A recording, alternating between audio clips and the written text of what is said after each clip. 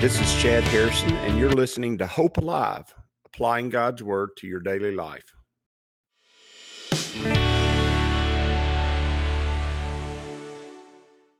Hi, this is Chad Harrison, and I am the teaching pastor of Lake Community Church and have been serving as a pastor for 25 years.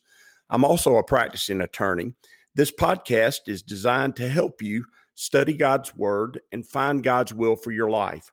I pray in the name of Jesus right now that God would open up His Word to you and allow you to see Him and to know His will, that you might glorify Him and that you might walk in faith and power each and every day, especially today, in Jesus' name.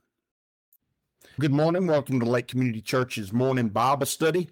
We are in Exodus chapter 31, verse 6. And we're talking about all the wise and gifted artisans that God has appointed to make all the utensils, make all the things that are going to go into the tabernacle of meeting. And that has to do with the meeting that they have with God, the place where God's going to dwell among them. And you have all these clear pictures that we've talked about of God tabernacling with us or meeting with us or living with us. And these are important ideas and important understandings. But today I want to marry this up with the ideas that we are studying through on Sunday morning in the book of Malachi. The idea that we are not coming to church as we generally are in our society, because we live in a consumer society. We live in a society where we consume things, where our economic system is the society, the economy, the business class, the things that we go to work for. They make things, and then we as citizens, we as people in the society, we go and consume them. We go buy them. We buy what we see as quality and what we see as the best. If it's campaign, maybe it's got a advertisement campaign that really touches us, we go and consume their products. It's a lot of based off of first quality, but it's also based off of the fads of the modern day society. Whatever is the modern feel for what is good, what is right, what is beautiful, then we go and consume those things. And we live in a modern consumer society.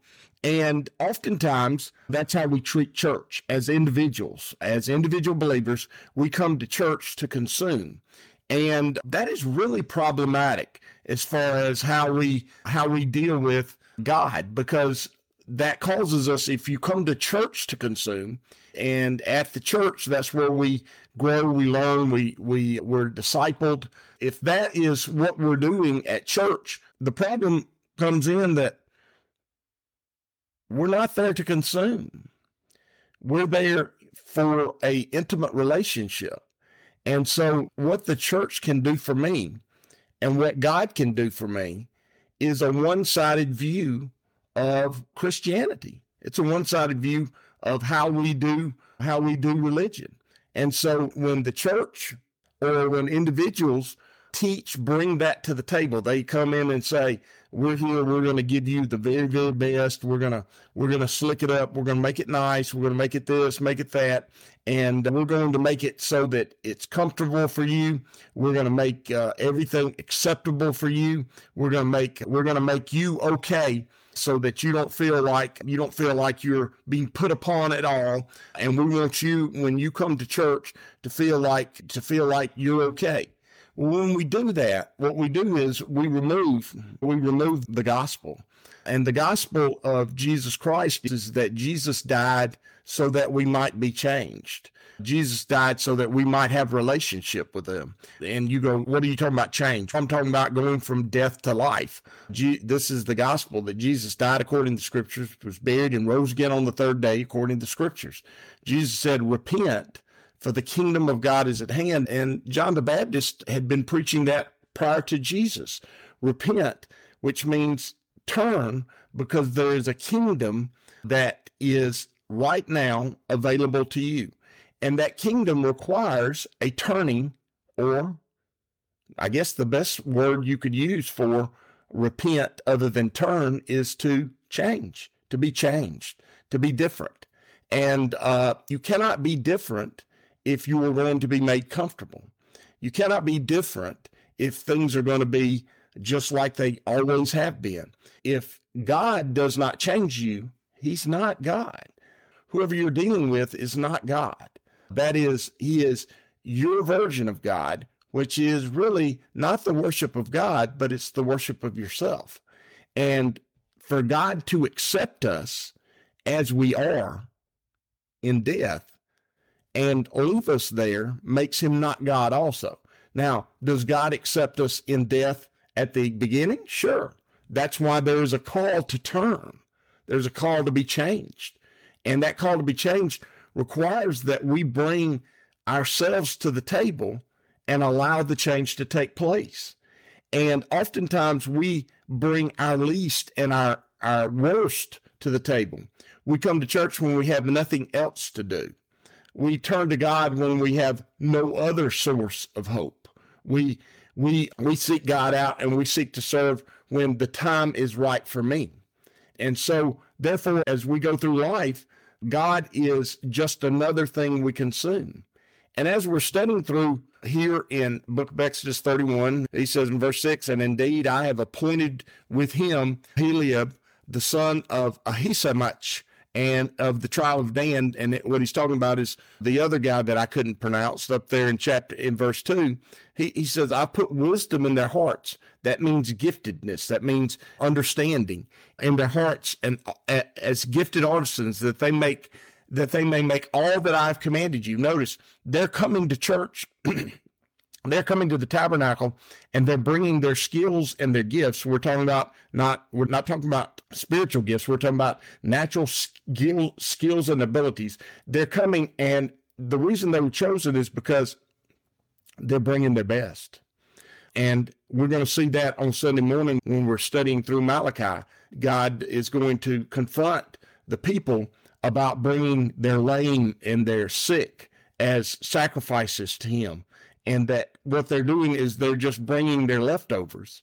And this idea of bringing your leftovers to God is a painful idea, because Jesus said, and this is a powerful statement about not only about money and finances and consumerism, but it's a powerful statement about a person's heart. He said, where your treasure is, there your heart will be also.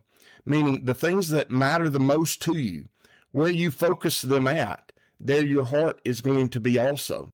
And as far as economic terms, there are a lot of things out there that we can replace, but the word for being able to replace and make more of it, and the ability to sell it, is the word is in the economics is fungibility. It's fungible, meaning I can sell it and I can buy it, and it's easy to pass on. Well, the most fungible asset that we have, and yet the most limited asset that we have that God has given us is time. And so you have all the time that God has given you, and it's readily available, and you can sell it for whatever you want to sell it for, but it's also limited. And so the first thing is time. And the second thing is the giftedness and talents that God has given us. And the third thing is the spiritual gifts that God has given us. And the fourth thing is his call. And the fifth thing is our faith. And I can start going through all these things that God has provided to us to serve him, to bring to him as our sacrifices, as our offering to him. And God requires of us to bring the best. Why? Because he gave us his best. And oftentimes, because of our natural culture that we live in, we feel like that we come to church to be served. Sure, when you first come to church, you are served. You're served by people who've given their lives to feed into you hope and life. But you don't remain there to be served, or you just become a consumer of God and not a doer of anything. And in the body, that is the description of cancer. And you go, what are you talking about? Cancer masses are created by cancer cells. And cancer cells are cells that are natural tissue to the area that they're in. So if I have lung cancer, it's made of cancer cells that used to be cells that were lung tissue. And what happens is the cell mutates. And what occurs after that is the cell stops doing what it was made to do. And what it was made to do is take in oxygen so that we can have it in our blood, so that we can burn energy, so that we can live. And so then if I've got lung cancer, then I've got a cell in my lungs that is supposed to be a part of the whole business of breathing and providing oxygen to my body. And then it just stops doing it. And the bad thing is that cell doesn't just stop doing it, it reproduces. And as it reproduces, you begin to have multiple cells in an area that used to be lung cells that do the function of a lung. And then all of a sudden, they stop doing that, and all they do is eat, consume, and reproduce. And consuming and reproducing creates a mass, and that mass eventually takes over the whole lungs, and the whole body dies because the lungs are no longer providing oxygen to the body. The lungs are just eating or consuming and reproducing. And when we come to God's kingdom as consumers, meaning we're there just to consume, and we never ever bring our gifts, never ever bring our talents, never ever bring our skills, never ever bring the wisdom and the great things that God has provided us to do, make all these utensils and all these things that you see in 7, 8, 9, 10, 11, accoutrements of worship, the ark, the tables, the tent, the oil, all the things. And you have literally God that goes through detailed in verse 7, 8, 9, 10, and 11. He goes through all the details of the prior chapters where he's telling them all the things to make and how to make them. When we come in and we don't make these things, when we come and we don't bring these things to the church, but we bring just whatever leftover time I have, whatever leftover energy or effort I have, whatever leftover gift that I haven't used out in the world, whatever is just enough for today. Whenever we do that on a regular basis, we bring God our lame and our dead and our lost and our nothing. And when we do that, listen to me, we become cancer. We literally become a unit in the body. And by the way, we're all a part of the body of Christ. Literally, the scripture teaches us that we're the body, and each one of us is a part of that body. And as being a part of that body, we have a function to do in the body. And when we bring just our consumerism, meaning we're going to consume what others are providing as far as God and what others are providing as far as his kingdom and his purposes, when we just bring that to the table, we are the destructive force that ultimately kills the body. That's a powerful statement. It's a powerful understanding. You have been given by God grace, faith, salvation, the new life, all by the finished, complete, well done, holy work of Jesus Christ. A work that is so powerful that God says, because of that, his name should be above every name, including his own, including the Heavenly Father's name. That because of that finished work, he has made him above all things, and then given you the full benefit of that work. And he requires of you all back. He requires of you everything back from that. And we cannot play games about this. Too much is at stake. Our lives are at stake. Our families at stake. Our communities at stake. Our world is at stake. Too much is at stake for us to spend our lives consuming in the flesh and not coming and operating and walking and functioning in the spiritual life that God has given us.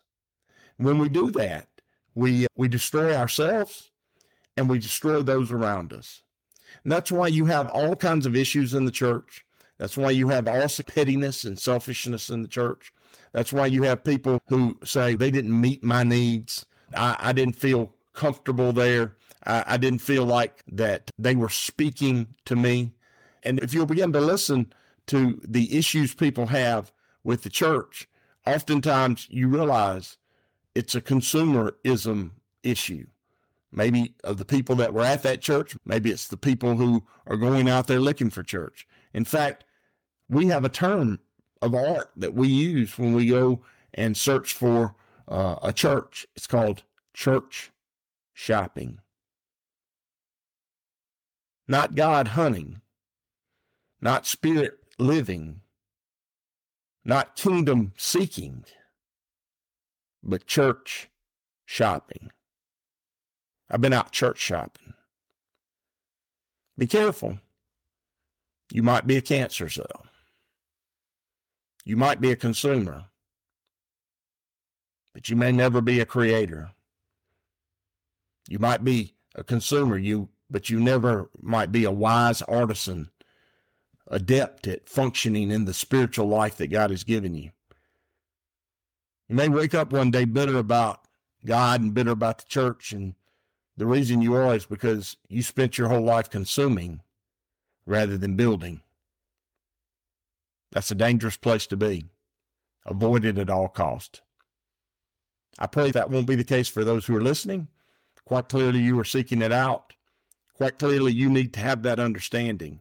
Quite clearly, you do not need to foster that understanding in others, but you need to model service.